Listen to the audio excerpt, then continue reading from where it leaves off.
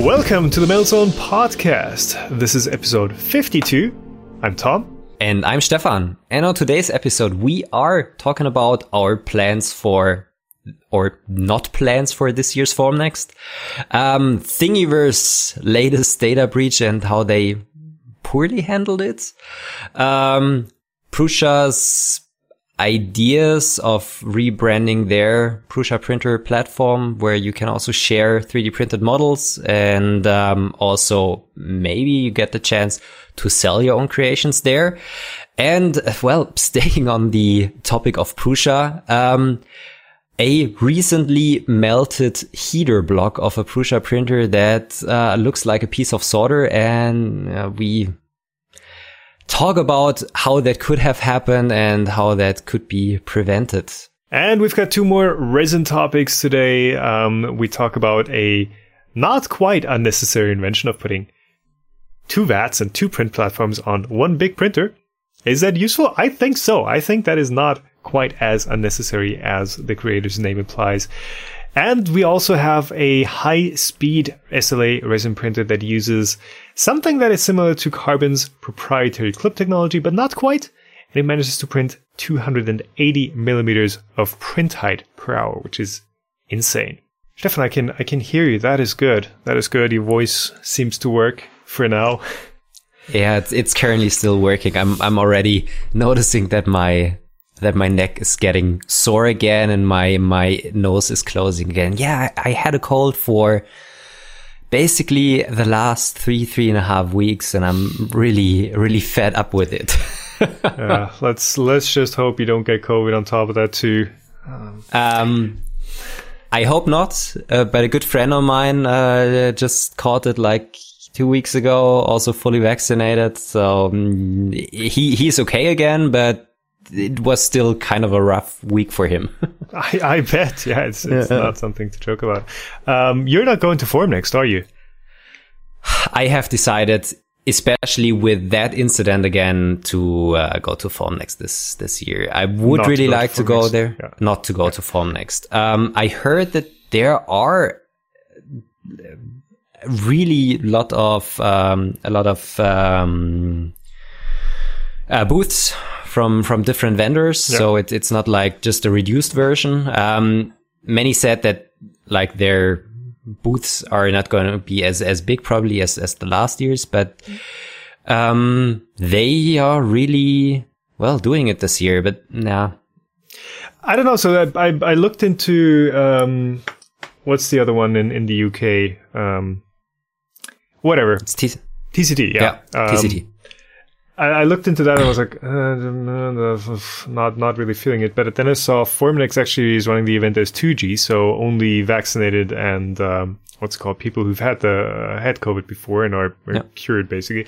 Only those are allowed to enter. But then looking at how many cases we've got in Germany, it's like so that the 2G rule was what made me consider going, because I'm like, well, at least they're doing like the reasonable thing. But then I was still like, I've got my grandparents here. I don't want to spread it. I don't want to catch it. It's like, I want to go, but not at any cost. So well, you could say that you're still going to be wearing a mask all of the time, for sure. But if you want to do interviews and things like that, there's still the occasions where you don't wear it, and of course, like the chance of getting it is small, but it's still there. And having a baby which is unvaccinated and of course doesn't wear a mask and things like that, it just makes me feel uncomfortable, and I'm passing out on it, and I'll hopefully be there next year. Yeah. So maybe the consideration for me is like if I get my third shot before that in time, perhaps. Yeah. Because for me it's almost been 6 months since the second one. So. But Formnext is in 2 weeks, isn't it? Pretty much, yeah. So it would have to be this week, basically. We'll see. I was feeling good about going. I was feeling enthusiastic about like, oh, look, this is reasonable. And now cases are going up again. And I'm like, I was really hoping to finally go to CET in Las Vegas. CES. Sorry, not CET, CES in Las Vegas at the beginning of next year. I don't know if it's even happening. I guess it's happening. It is. I just got an invite email from some company. Okay. And since US finally opened the border again for Europeans, I thought I might be able to do that, but I think the situation's not going to be better. But I just would really like to visit the US again soon. And just in general, getting out and traveling somewhere would be really nice again for once. And I know we're going to have people comment like, just do it. It's not that bad. And it's like, the thing is, if you can't enjoy it, if you've always got that bitter taste in your mouth, it's not the same. You can't just go, oh, just ignore it. It's not the same. Yeah. Right. So since we need to be careful of not destroying your voice here, let's just jump right into topics, shall we? Yes, definitely. Number one really interesting one. Yeah. Or, well, not really interesting one, but one which is, how should I put it? It was kind of expected, but it's still really bad. So if you guys have or had a Thingiverse account, you might have already got an email that there was a, data breach at Thingiverse. Yeah. To put it lightly. There was a data breach and it wasn't handled that well. Yeah, so I guess we should preface this with it's not just a Thingiverse breach, it's actually a breach on MakerBot's side, where all the MakerBot accounts got leaked, essentially. So what happened is somebody got access to the database of Thingiverse users or MakerBot accounts, essentially, and basically extracted usernames, emails, hashed passwords. That's still got an asterisk to it. PayPal details, like all sorts of basically direct messages, DMs, yes, unencrypted DMs between users. So, there's two asterisks to this. First of all, that breach happened in 2018. So any data newer than this did not get exposed in this breach. It might get exposed in the next breach. I don't know when that's happening. But right now, the data is from 2018. So anything since then is not affected. Also, passwords. The passwords were not stored in clear text, so that is at least something. But MakerBot, Thingiverse originally stored your passwords as, I believe it was SHA-1.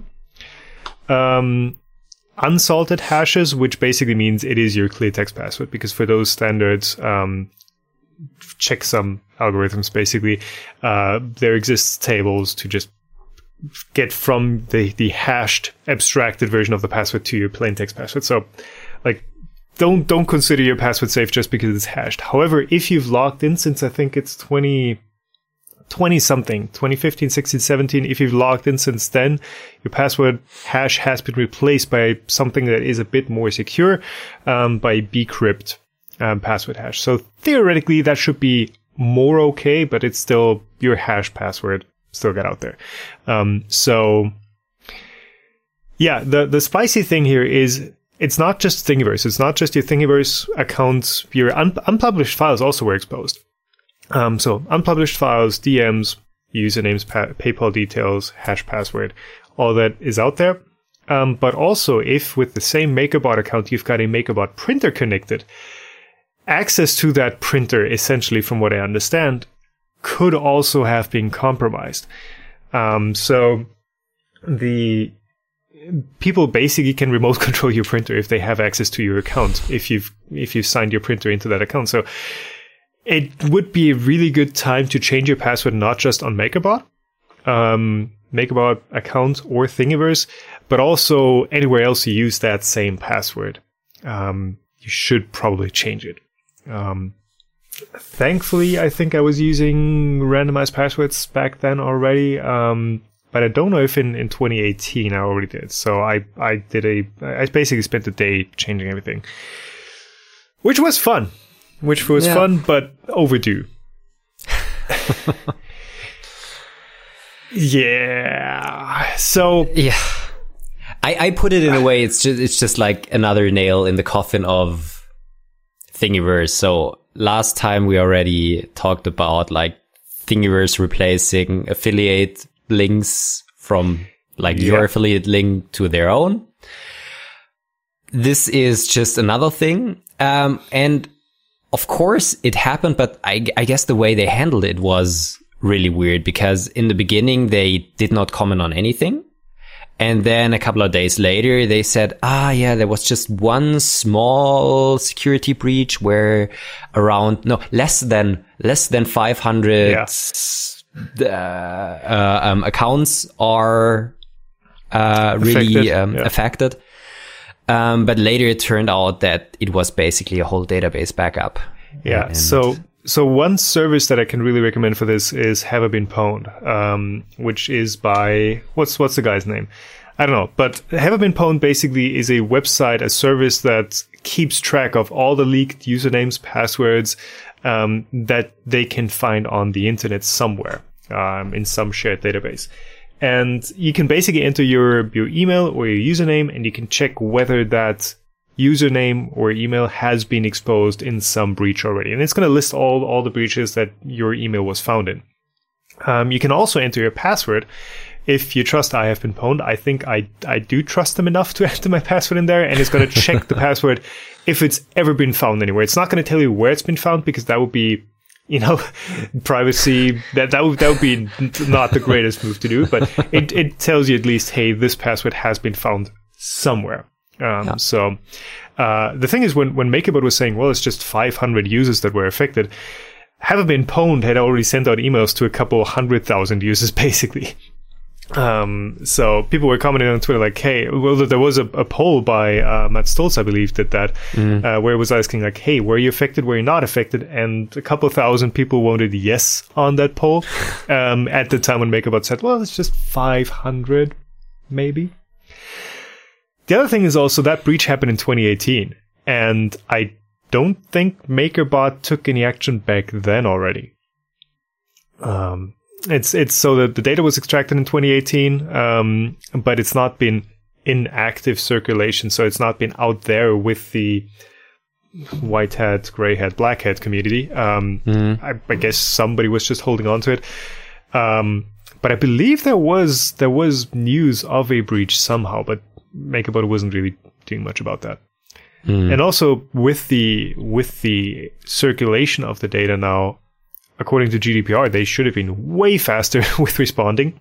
It was very obvious that the data was out there, and it was being shared around by the time that, Have I Been Pwned has the data.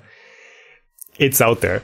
So MakerBot should have been much faster in noticing users, and just being honest about what happened and what got exposed. And they did not do that. That, I think, is the bigger issue, not the fact that the breach happened, because that happens. It's about how you handle it. Yeah.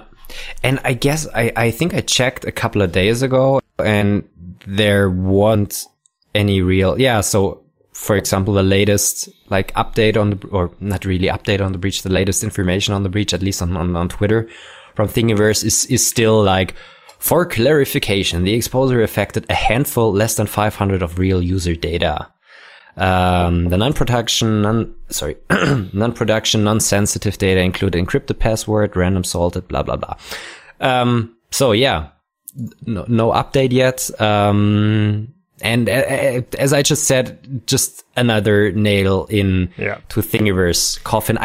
I'm honest, I'm still using Thingiverse for searching data, because sometimes it works quite well to find designs, because I guess it's still the largest collection of designs, but there should be the point when we and also any other creators should think about alternatives to Thingiverse.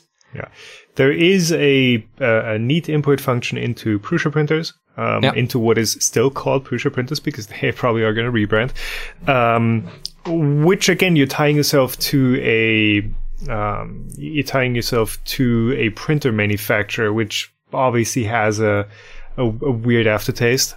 At least to me, like Prusa, of course, I like the Prusa products, but still. It's another manufacturer that you're now attached to, though, of course, Prusa printers isn't exactly like exclusive to Prusa users. That's why the rebrand is happening, but still, like, it's another manufacturer. Something independent would be nice, but then again, who would have the resources to not just set up a file sharing site like that, but also to run it, to maintain it. Thingiverse just has the advantage of, hey, we were the first ones. We did it. Hey, Google. Nice. Thingiverse was just the first one. No! You're in flight mode. You can't even... Oh, no, you're not on flight mode. Okay. Sorry about that. Thingiverse have the big advantage. They were the first ones who had anything like that. And then I think... What's it called? You Imagine by Ultimaker were kind of the next ones, and then Prusa printers came along. But, like, not just creating that site, but also what Prusa printers are doing with the giveaways and contests and just maintaining a community and making sure there's like something actively happening. That's probably impossible for anyone outside to do. Well, there are alternatives. Thanks is currently sponsoring, like, I have the feeling, any 3D printing channel. Right. They've had a sponsorship on my channel as well. One. Yeah. And they are, I don't know how they are financing that, or do they have ads on there?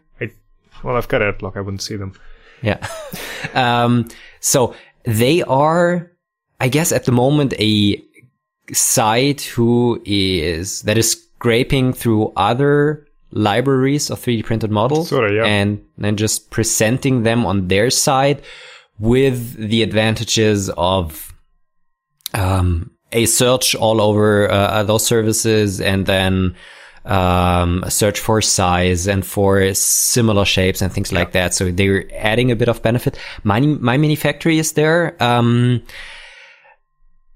have been using My Mini Factory from time to time, though it always...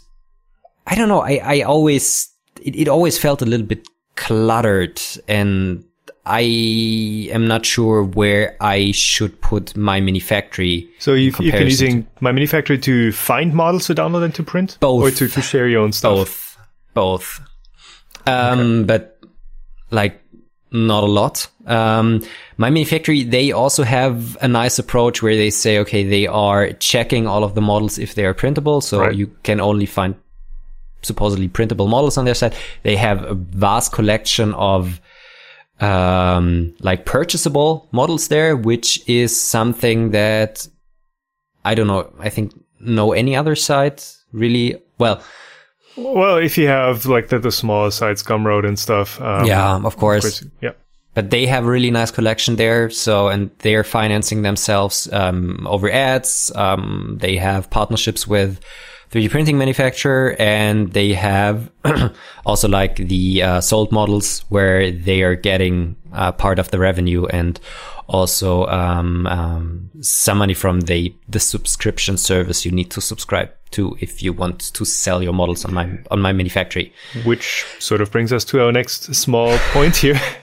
What should we think about that? So the way that my Mini Factory handles it is kind of weird. So typically when you sell something, for example, on Amazon, Stefan, you've got some experience with your heat set inserts. You basically pay a fee per item sold. So if you have shipping, like you pay a rate for shipping, or if you ship yourself, you just pay a percentage of your revenue. Kind of the same as eBay. Any service basically works like that. But my mini factory also charges a $25 $25 a month fee just to list your models on the site. So you've not sold anything by then, you've not made any revenue by then. It is $25 just to list your models on the site, just as an access fee, basically. Which begs the question: is that something that's I'm kind of missing the word here for that, but I don't want to say reasonable, sensible. Is that the nice way to do it? Because it is. When we talked about this topic before, I used the word predatory. It is preying on smaller creators, basically, where they're taking their cut no matter if you sell anything or not. And you extrapolated that to, what was it, $300 a year, basically. That is quite the chunk that you're giving to my mini factory just to have your stuff listed there, just as a gatekeeper fee.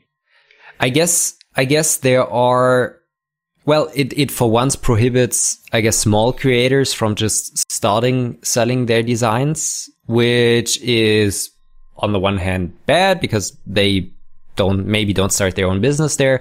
On the other hand, it prohibits everyone from starting to sell all of the designs, which is maybe good for the community because more designs are available there for free.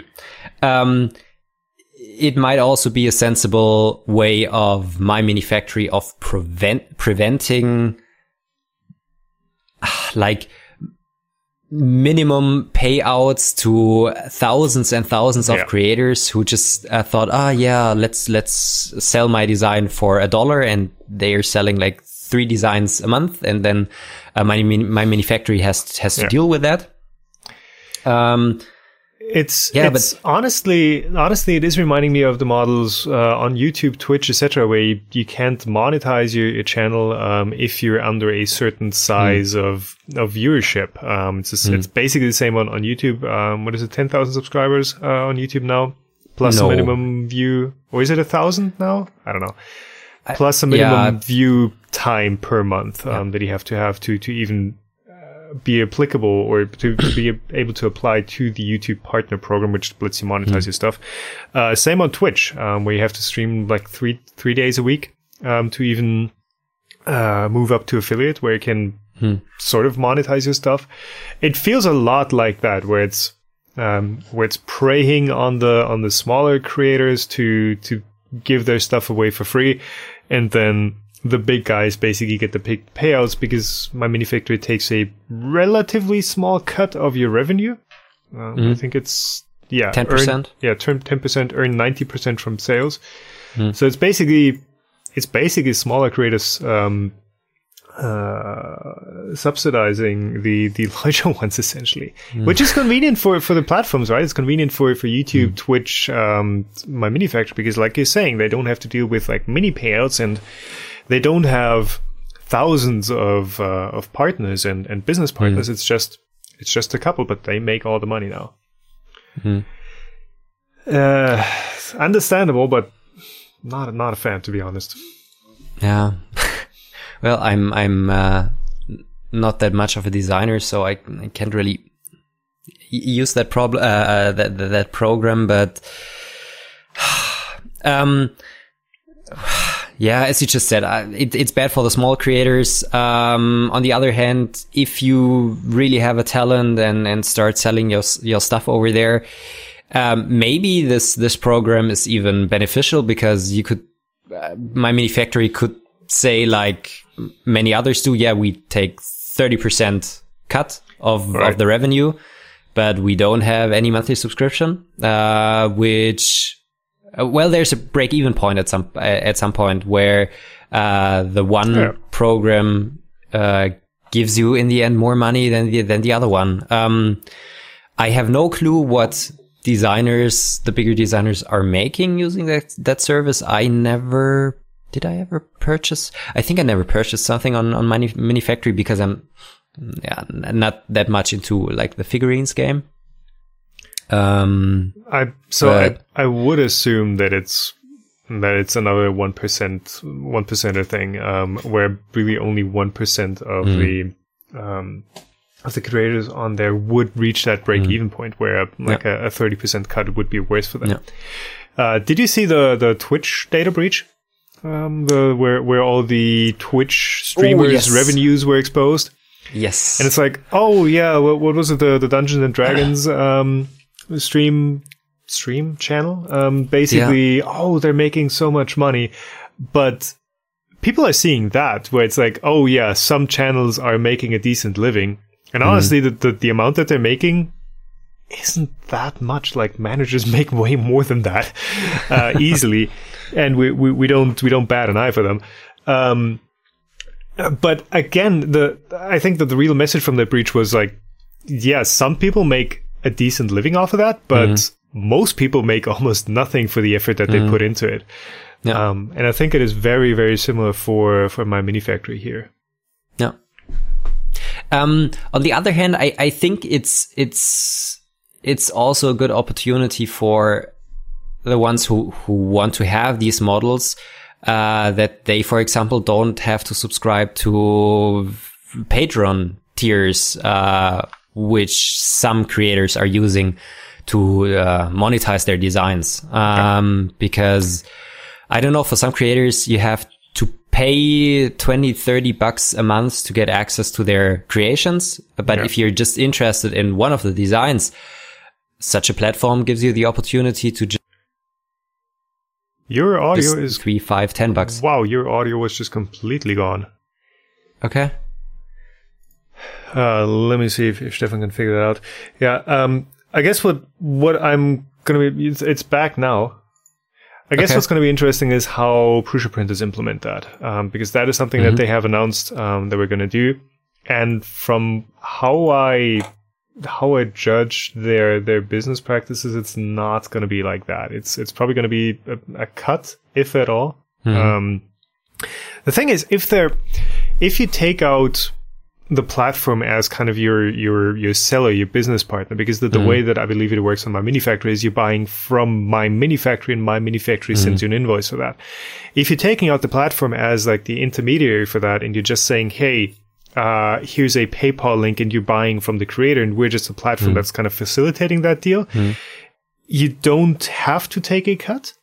But also on the person selling anything, it is more effort for people selling stuff, because now you have to deal with writing an invoice for every single purchase, dealing with the VAT, dealing with all those things that now add a significant burden to you if you're not set up for that, if you don't have the invoicing system and the business management system for that does that automatically.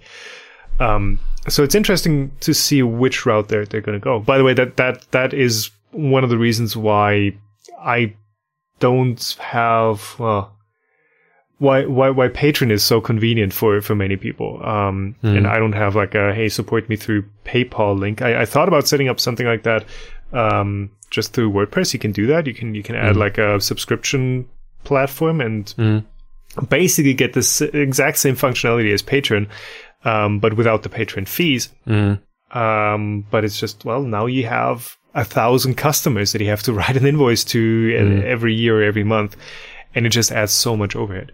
So again, going to be interesting how Prusa handled that situation.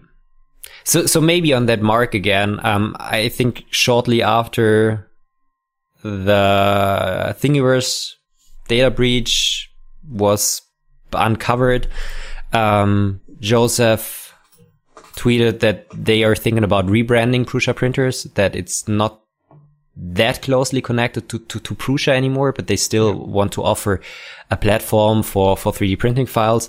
And he also teased that they're thinking about exactly that model that you can buy, or that you can sell your models on the Prusa printer platform. We are not sure when that's gonna happen, but there's constant development happening on Prusa printers, so it's gonna be fun to see. Yeah, one of the things I've already teased about adding is the social media links. They're just doing small stuff like that the whole time. Somebody was it Repcore who said like, hey, we would like to have. It was Uncle Jesse, I guess. Uncle Jesse, yeah. Yeah. Can we have like a dedicated section for social media links in our profile? And they were like, yep, sure, we're gonna do it. That's the way that things should be, right? Yeah. Let's see where that goes. And actually, what was Repcore is our next topic, the melted heater block. That also involves Prusa again. So what happened there is that Alan, I believe is his first name, bought a brand new pre-assembled hot end from Prusa, and it melted on him. Yeah, and you've seen the photos. They look. I have seen the photos. If you guys are only listening, you can check the link in the description. There's some pictures on Twitter, but yeah, Repcore posted pictures of a heater block where the nozzle melted out and the heater block just looks like a big glob of molten solder. Yeah. And so the nozzle is encased in like a ball of whatever the heater block material is. Yeah. And then you can see like, it looks like the heater block is like a skin, and it sucked the material out underneath. Yeah. And there's like a big spike coming out, like a probably 1 inch long spike out of the heater block, where the nozzle used to be. Your audio's gone again. Your audio's totally back. Gone again. Okay. Sorry for the technical difficulties. It's not like we're doing this for the first time. Sorry. We're still noobs at this.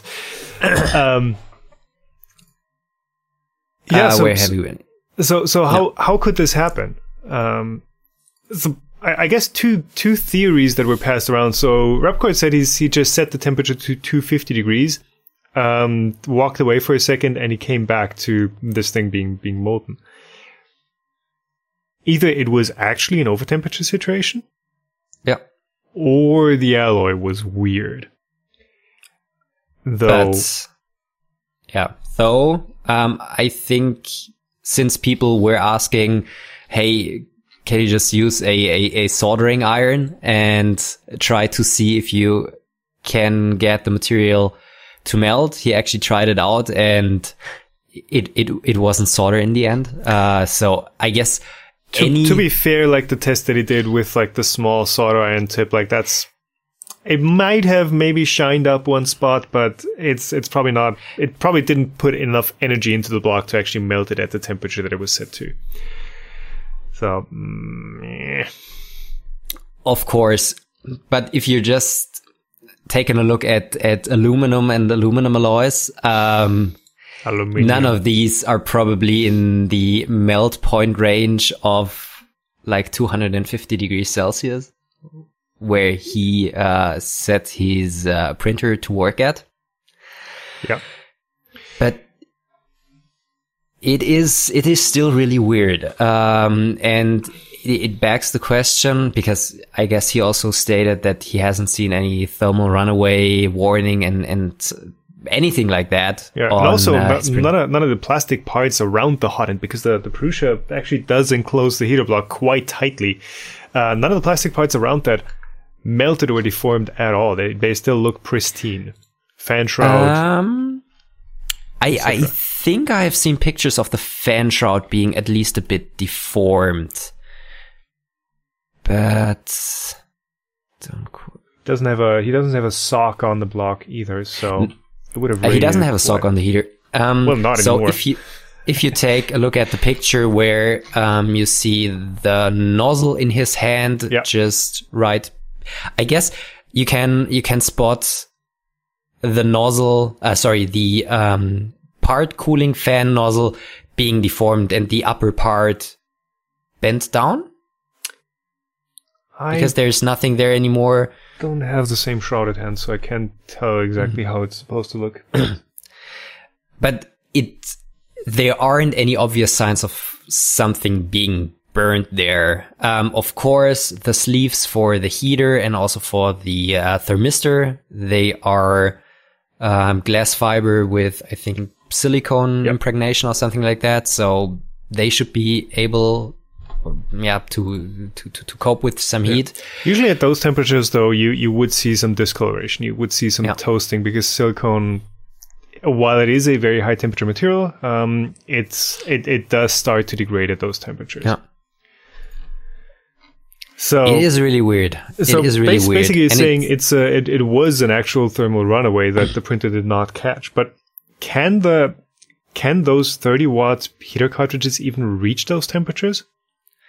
I think they're 40 watts, but did this default for E3D used to be 30. They might have switched though.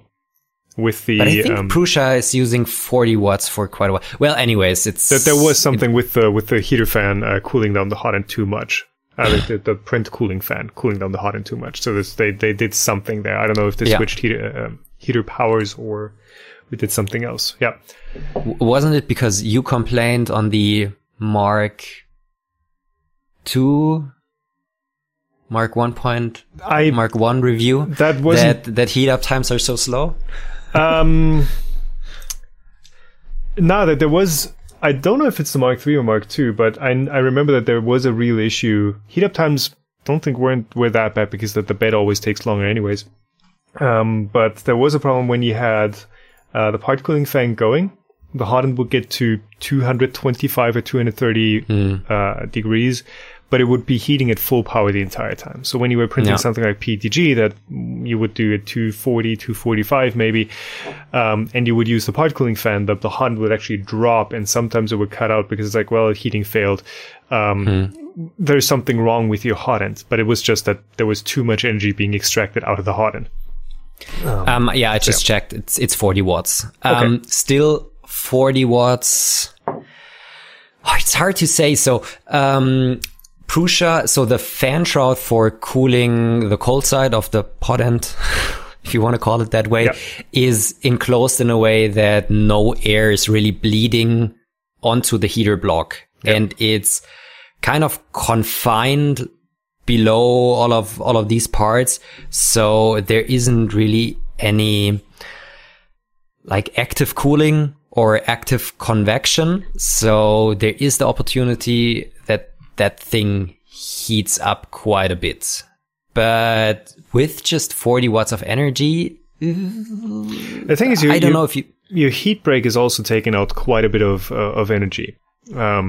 So the way it's been explained to me is the amount of energy you're using to melt your plastic is about the same as the amount of energy that's just being dissipated through the heat break. Of course, that energy, you're not intentionally dissipating that because you don't want to just waste energy, but it's just because you need some mechanical strength, and the stronger you make it, the thicker your material is, the more energy you pull out. The thing is also, the hotter your heater block is, the more energy you are actually pushing through that heat break because your delta T is rising, so your heat stream through that heat break increases. So what I'm wondering is like, so the order of magnitude of energy that's being passed through the heat break is like 5 to 10 watts, somewhere in that neighborhood. So what I'm wondering is, if your delta T is now not 200 degrees, but it's 400 degrees, the heat break should have a significant cooling effect on the block too. So that, I guess, to a point, that is somewhat of a runaway protection, even if unintentional, but it should be some PTC like behavior where your temperature rises slower the hotter everything gets. Honestly, I don't think the heaters can melt a block, but there's only one way to find out.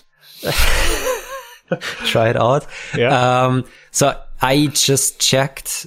So the melting point of, for example, a 6061 aluminum is 650 degrees Celsius, which is a lot.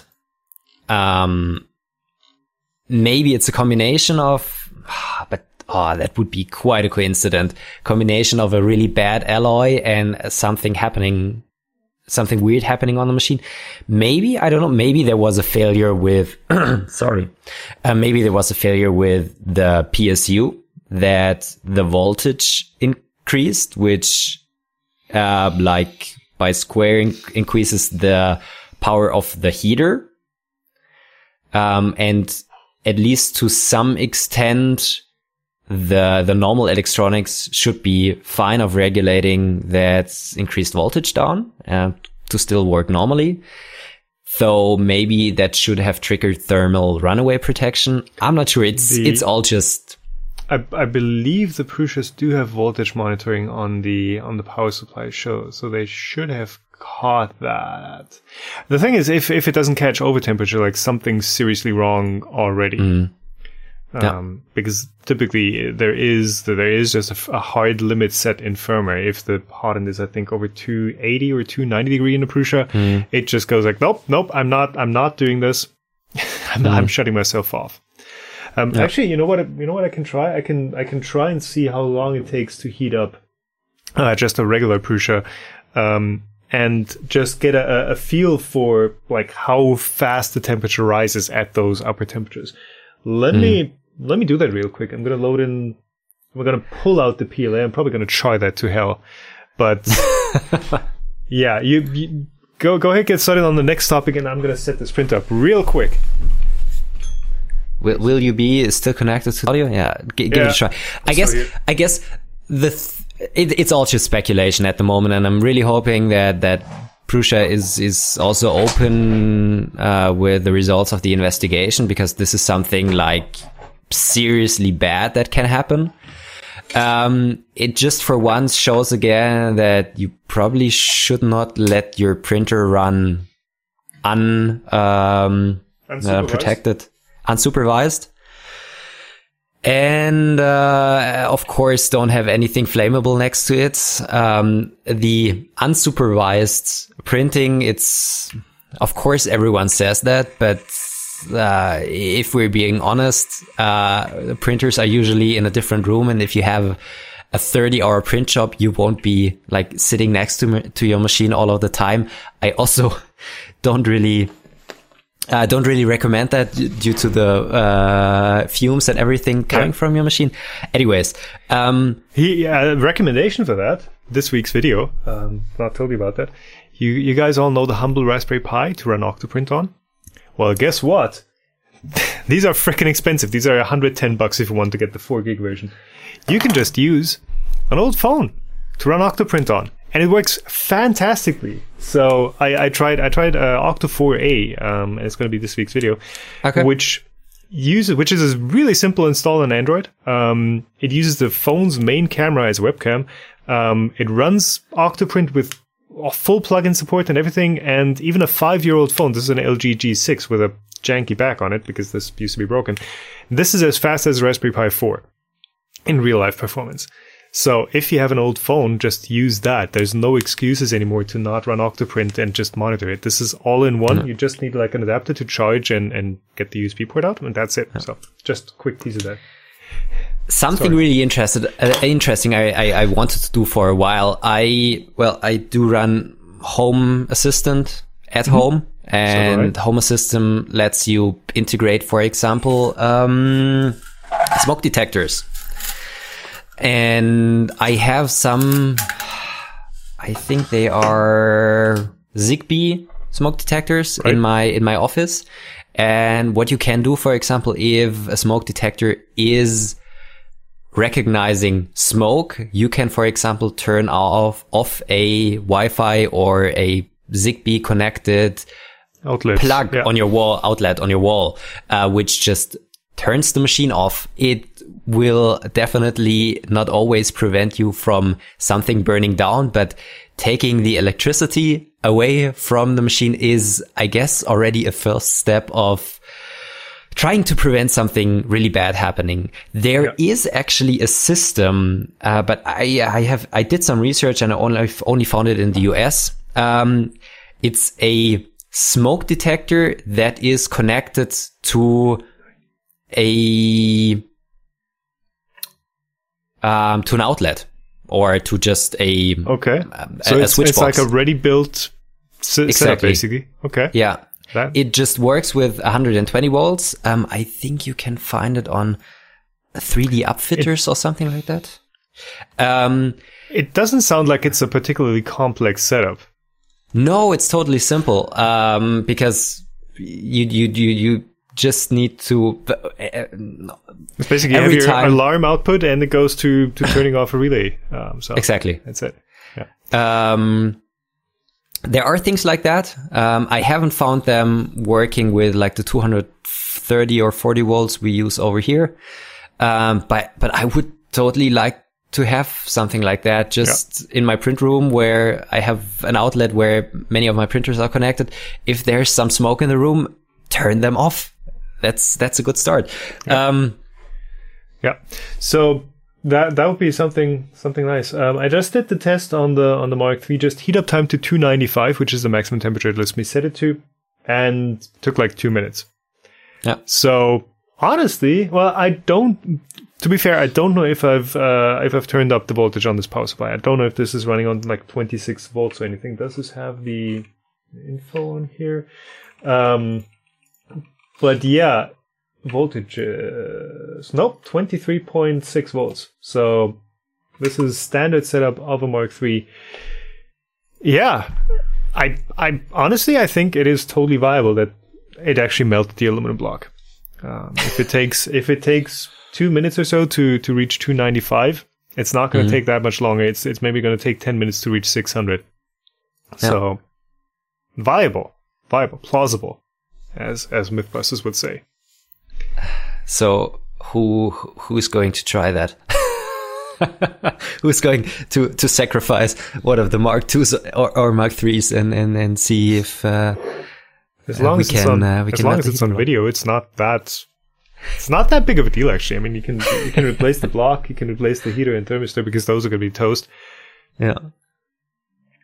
Still, if that happened, the question is really, why did it happen? Because there should be checks in the firmware which should be like prioritized over everything else, that things like that don't happen. And fortunately, we don't see 3D printing fires that often. They happen, but there are protections working installed to try to prevent that. Of course, Prusa, they are not using like stock Marlin firmware. They have their own branch of Prusa Marlin.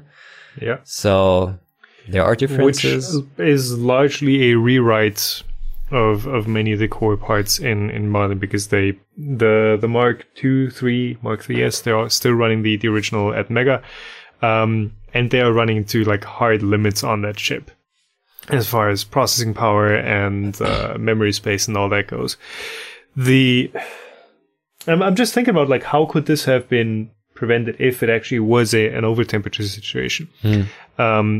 If it's a thermistor that is reading like it can totally happen that the thermistor itself reads a temp or a resistance value that is representative of a normal temperature. Like if it's just shorter than the right way, a thermistor can read 20 degrees all the time and the printer keeps heating.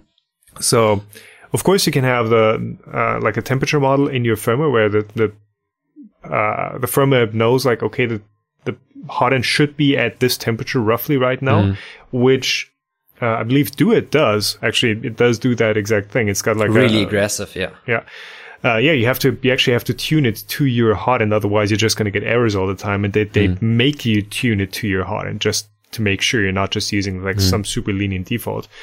That should be in there. Then just a check, hey, has the hot end been at 100% for too long? If the thermistor is in fact broken, like over temp, min temp, max temp is not going to do anything for you if it's broken in exactly the right way. And also I was thinking like maybe a hardware shut off where you actually have, if the firmware crashes, if it's actually a software problem, where you have a physical comparator, comparing chip on there, that just checks, hey, is the resistance value of the thermistor below a certain value? And then it doesn't let the printer activate the MOSFET at all. Yeah. But again, if the thermistor is broken, that's not going to do anything.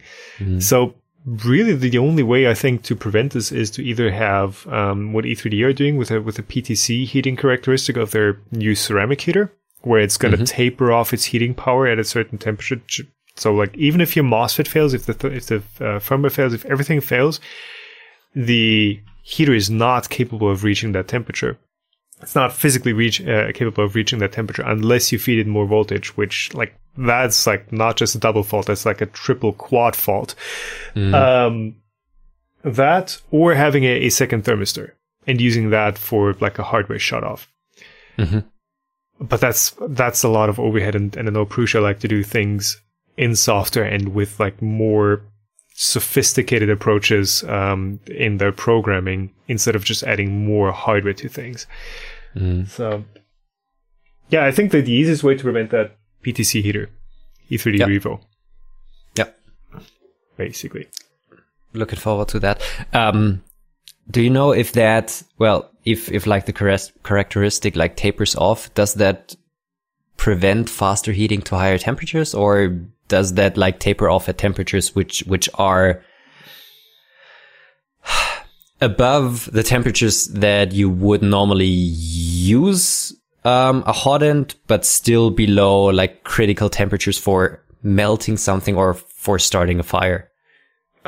So it shouldn't prevent you from reaching higher temperatures, but just by the nature of how like PTC curves work, it will slow down heat times at higher temps.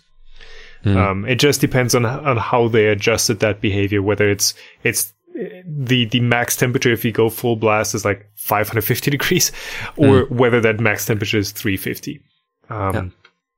I believe it should be rather high because the ceramic element should be able to handle relatively high temperatures.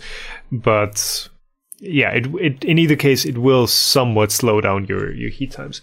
Though they did compensate by having less thermal mass and by going with a 40 watt heater by default. So I don't think it should be much of a problem in practice unless you're printing PEK all the time. Yeah.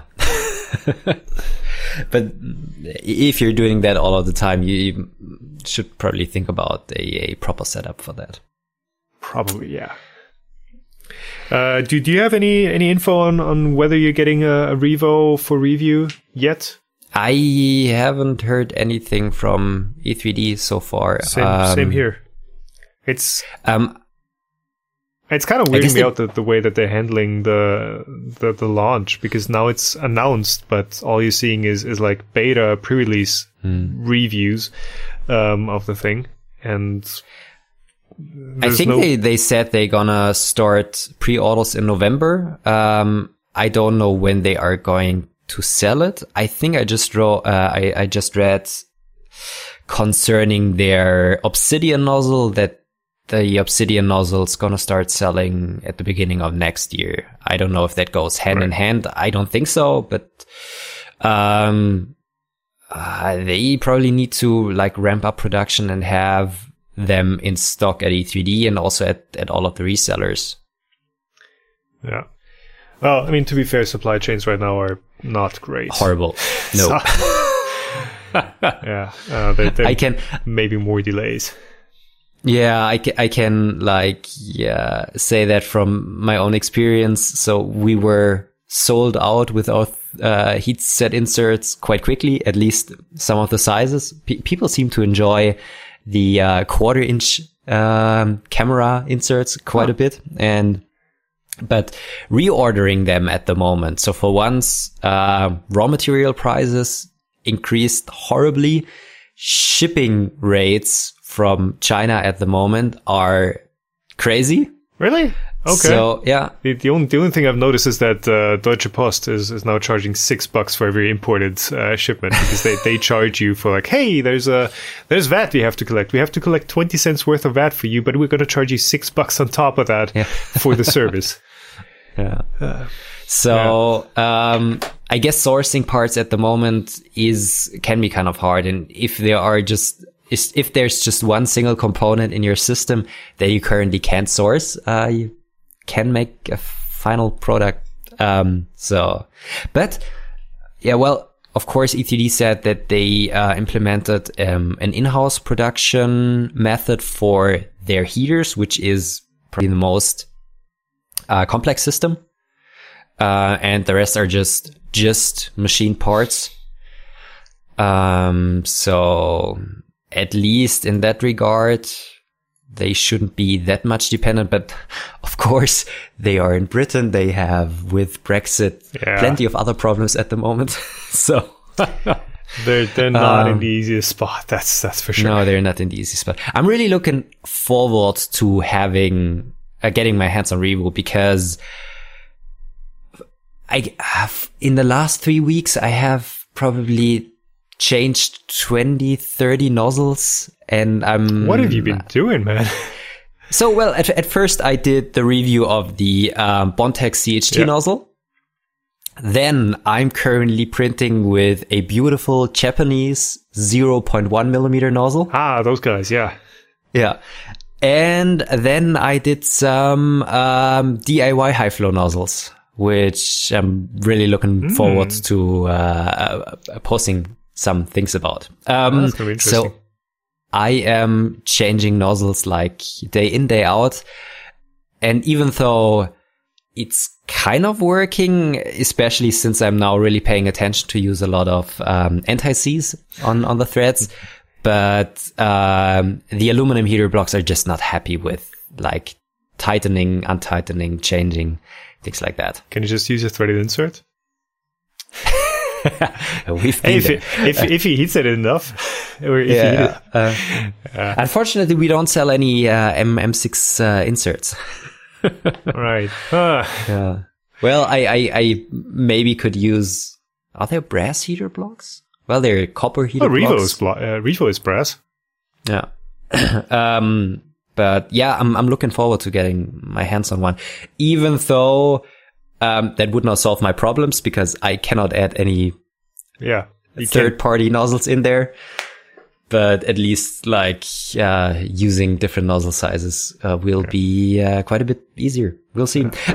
Maybe just one remark, because we talked about the seller fee on My Mini Factory before.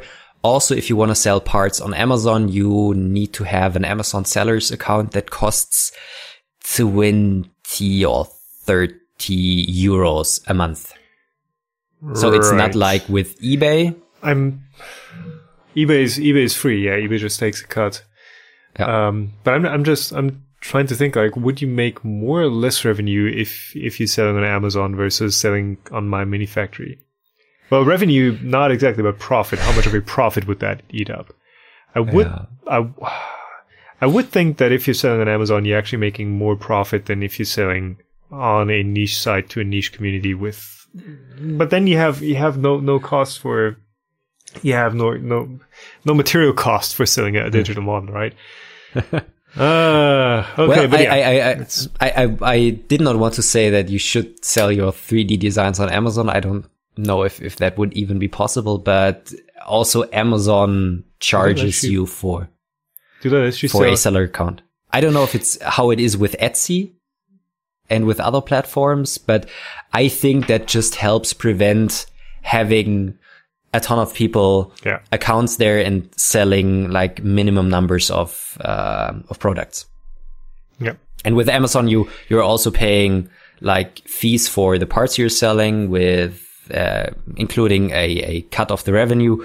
You're paying for storage and stuff like that. So that also they're actually giving you something for that. They're basically handling your entire logistics chain.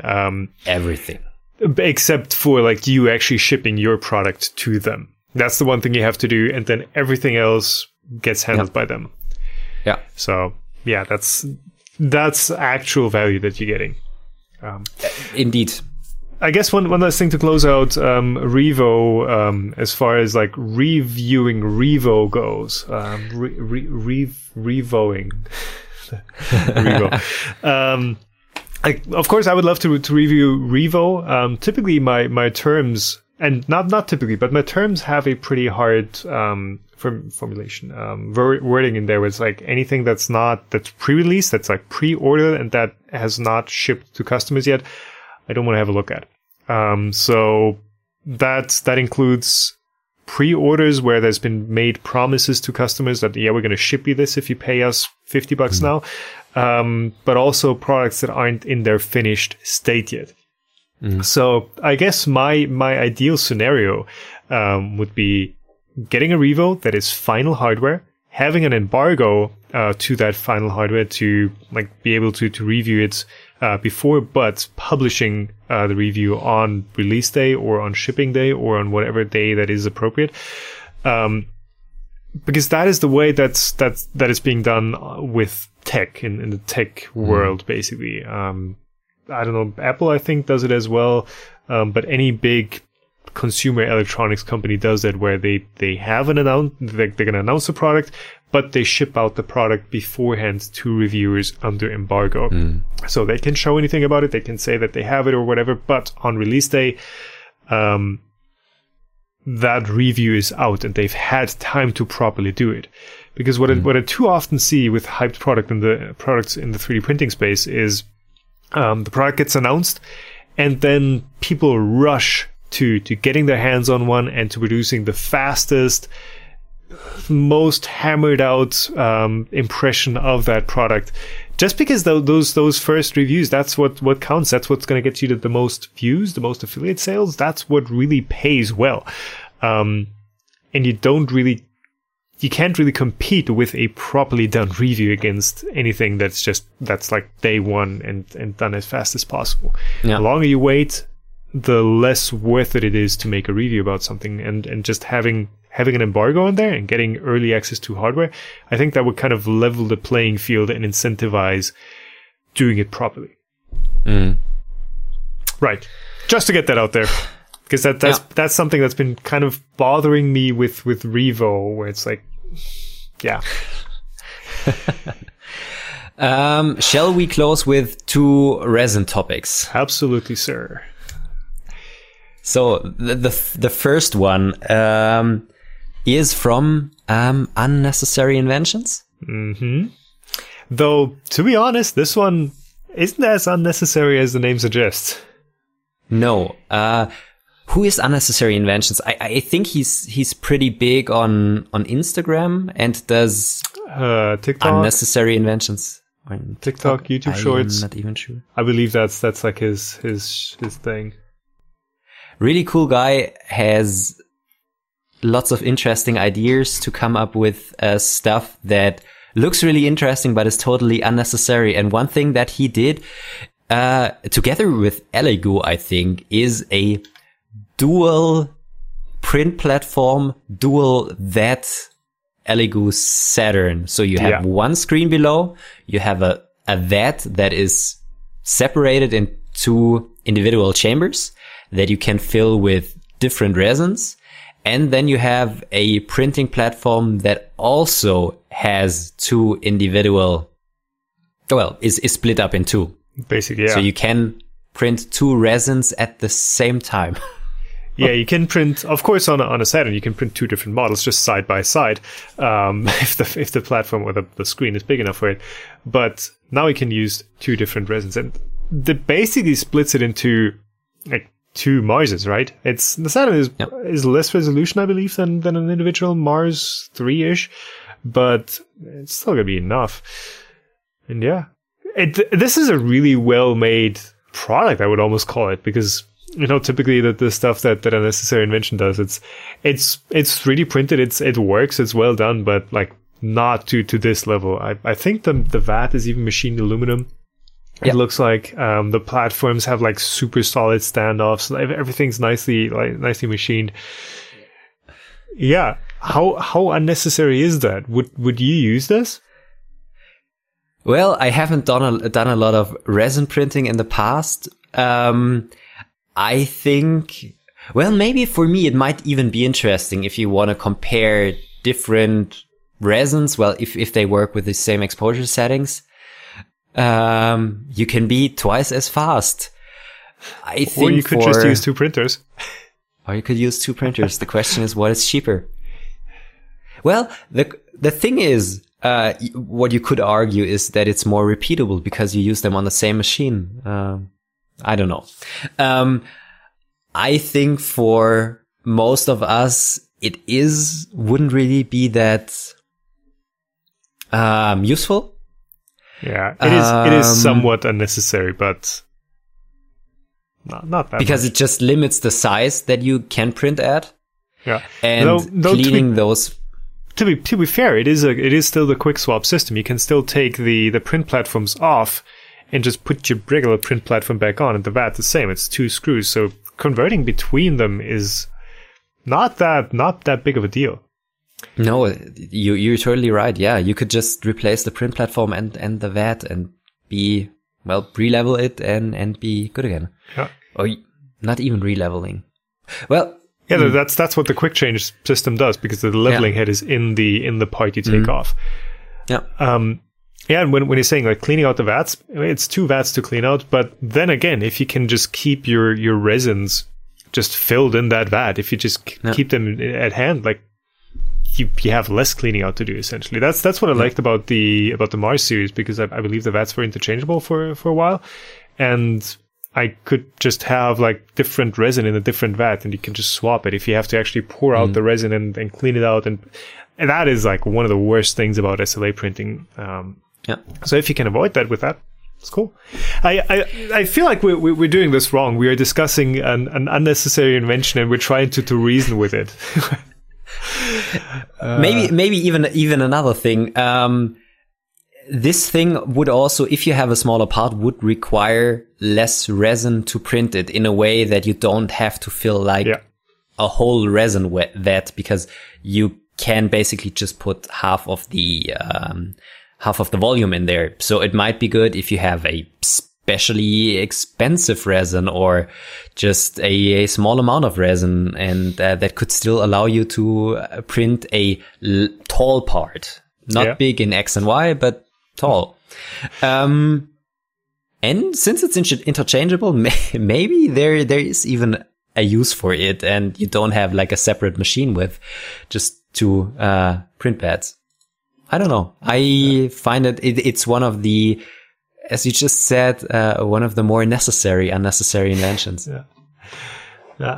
Chris Russell actually posted the Frozen Transformer, which apparently was a machine that you could swap a dual 5.5-inch panel into, or swap a 1 10-inch. I guess it would be a bit larger than 10-inch then. Where you could change between those. At least I've not looked into it. The photo looks like it does that. But in that case, I'm like, well, if you have to change the screen, or if your machine from the start just has 2 individual panels, like at that point, I'm really starting to question like whether you need that in one machine, or just getting 2 individual machines. I think would be the better choice versus just having one with 2 panels. Yeah. The thing that might be interesting, maybe even going a step further, having a system like that, but with like a print platform that maybe could swivel to the side and go into like an IPA bath, where you could print your part with one color, a layer, then go into the, for example, IPA, clean off the resin, and then get that into a different vat. And if you are probably setting that up right, you could do multicolor prints on a resin 3D printer. It will be way more complex. Oh, but if you, I guess by layer you could do that. But if you have to wash your part after every layer, I think that's gonna be super wasteful. You're gonna be. It might be super wasteful. A lot of. I love the way you say that. Oh yeah, it might be super wasteful. Like who cares? I mean, sure, you could do it, but like getting all the resin off of your vats and off your model, you're gonna saturate your IPA so quickly, and you're gonna be wasting so much resin, probably more than you're printing with. Of course. Well, maybe you have a system where you don't fill your vat all the way to the top, and you're just only always dipping it into a small puddle, so that you don't saturate your print that much. Of course, it will be wasteful, but I have seen any multicolor 3D printer, resin 3D printers yet. I'm quite sure that a system like that might already be patented by somebody, but for special applications, that would be a possibility to do multi-material or multicolor resin 3D printing. Yeah, just add, so on the 2 vats, just add like an X-axis to it, and just or on the 2 platforms, just have one platform, add an X-axis, so you can move between the 2, and then move into a cleaning tank. Yeah, could work. Perhaps that's an even more necessary invention than the dual platform Saturn. As I said, I think that this would not be something for everyone, but there are special applications. The question in the end is, there are other 3D printing techniques that might be able to do different things, but I'm quite sure that you could make a system that works for not $1,000 because you just need to add an x-axis. So that might still be beneficial to, for example, a 100K or 500K specialized 3D printer for doing something similar. Yeah. And at that point, it doesn't matter. Yeah. I'm kind of excited about the Form 3. It's sitting outside that door right now. Oh, you have one? I got one. I got it in a couple of days ago. It's really going to be interesting to see where that fits in, because the reason I bring it up is because it has that auto filling vat feature, where it keeps the resin topped up. I've not taken a look. I've not taken too deep of a look at what it does and what it can and can't do and how it works. All I've read is that it's supposed to be super slow, even compared to the Form 2. So that's going to be an interesting thing to try out, and just trying out a whole different ecosystem of software, hardware, or features that they're implementing. It's going to be real interesting. And since like the 3D, even though you're using basically the same resin, the way that a Formlabs printer is printing in comparison to a mask SLA printer, I think that's going to be really interesting, because you have a laser that is moving around in the vat. So you will have different layer times, depending on how much parts you have on your model. And that's going to be interesting. Also comparing, the details you can get with a Formlabs printer, because with like the new 4K and 8K, I don't know, masked SLA printers, the voxel size is, I think, way smaller than the resin. The Formlabs printer has 80 or 90 micrometers diameter of the laser spot. So that's gonna change the printing resolution maybe a bit in XY. Yeah. So I'm just looking up the what's it called, Frozen Mini 8K. So that's a 7.1 inch, so Saturn size, 8K LCD. So voxel size or 2D pixel size would be 22 microns. Okay. Which isn't that much smaller than the like 40, 50 micron size that you get on your regular mask LCD ones. And with the mask LCD printers, I find that anti-aliasing is much more of an indicator of quality. And now with the Prusa SL1, it's actually proven that your light source quality also very much determines how good of a resolution you can resolve. And with like a laser that is moved with a Galvo scanner, you don't have the problem anymore with aliasing. Yeah, because you're getting essentially the same as with a filament printer. FDM3D printer. We have it's the same technique. You've got your infill, you've got your walls. It's the same stuff. But yeah, the laser spot size on Form 3 is 85 micron. So it's probably going to have, it's definitely going to have smoother surfaces, but detail resolution is going to be interesting, because it should be worse technically than a mask LCD printer. Form 2 had a 140 micron laser spot size. So that is quite big. That is reaching into like filament printer nozzle diameter size. Cool. Yeah. Looking forward to your thoughts on that. That's just to close that out, that smaller laser spot size is what I've heard the reason why the Form 3 actually prints slower than the Form 2. 85 micron versus 140, that's smaller nozzle size. Takes more time. Yeah. Right. And last topic, just quickly, rotating vat 3D printer. So this is basically a poor man's clip process. So clip is the process from Carbon 3D, where you don't basically the trick is to not stick your cured resin layers onto the FEP. That's one of the challenges with your regular mask LCD, and why you have that peeling motion, and why the SL1 has that tilting peeling motion that speeds things up. But if you never get your cured resin to stick to the FEP film that sits over your masking LCD, you don't have to worry about peeling. So who actually made this? Do we have a name? Eric Potempa. So Eric actually created something where he has a revolving vat, and an FEP film that continuously moves out underneath your printed part. Mm-hmm. Eric didn't use an FEP film. He used a rigid PDMS, which is a polymer surface that was the base of his vat. Polydimethylsiloxane. I love polymer names. So yeah, I guess the trick with the film that Carbon is using is that it's letting through some oxygen. And if I guess the resins that they're using, if those resins are in contact with oxygen, they don't cure, they don't harden. So they can always keep that one layer of uncured resin between their release film and the actual printed part, so they can continuously pull away the material. And I guess PDMS does that as well?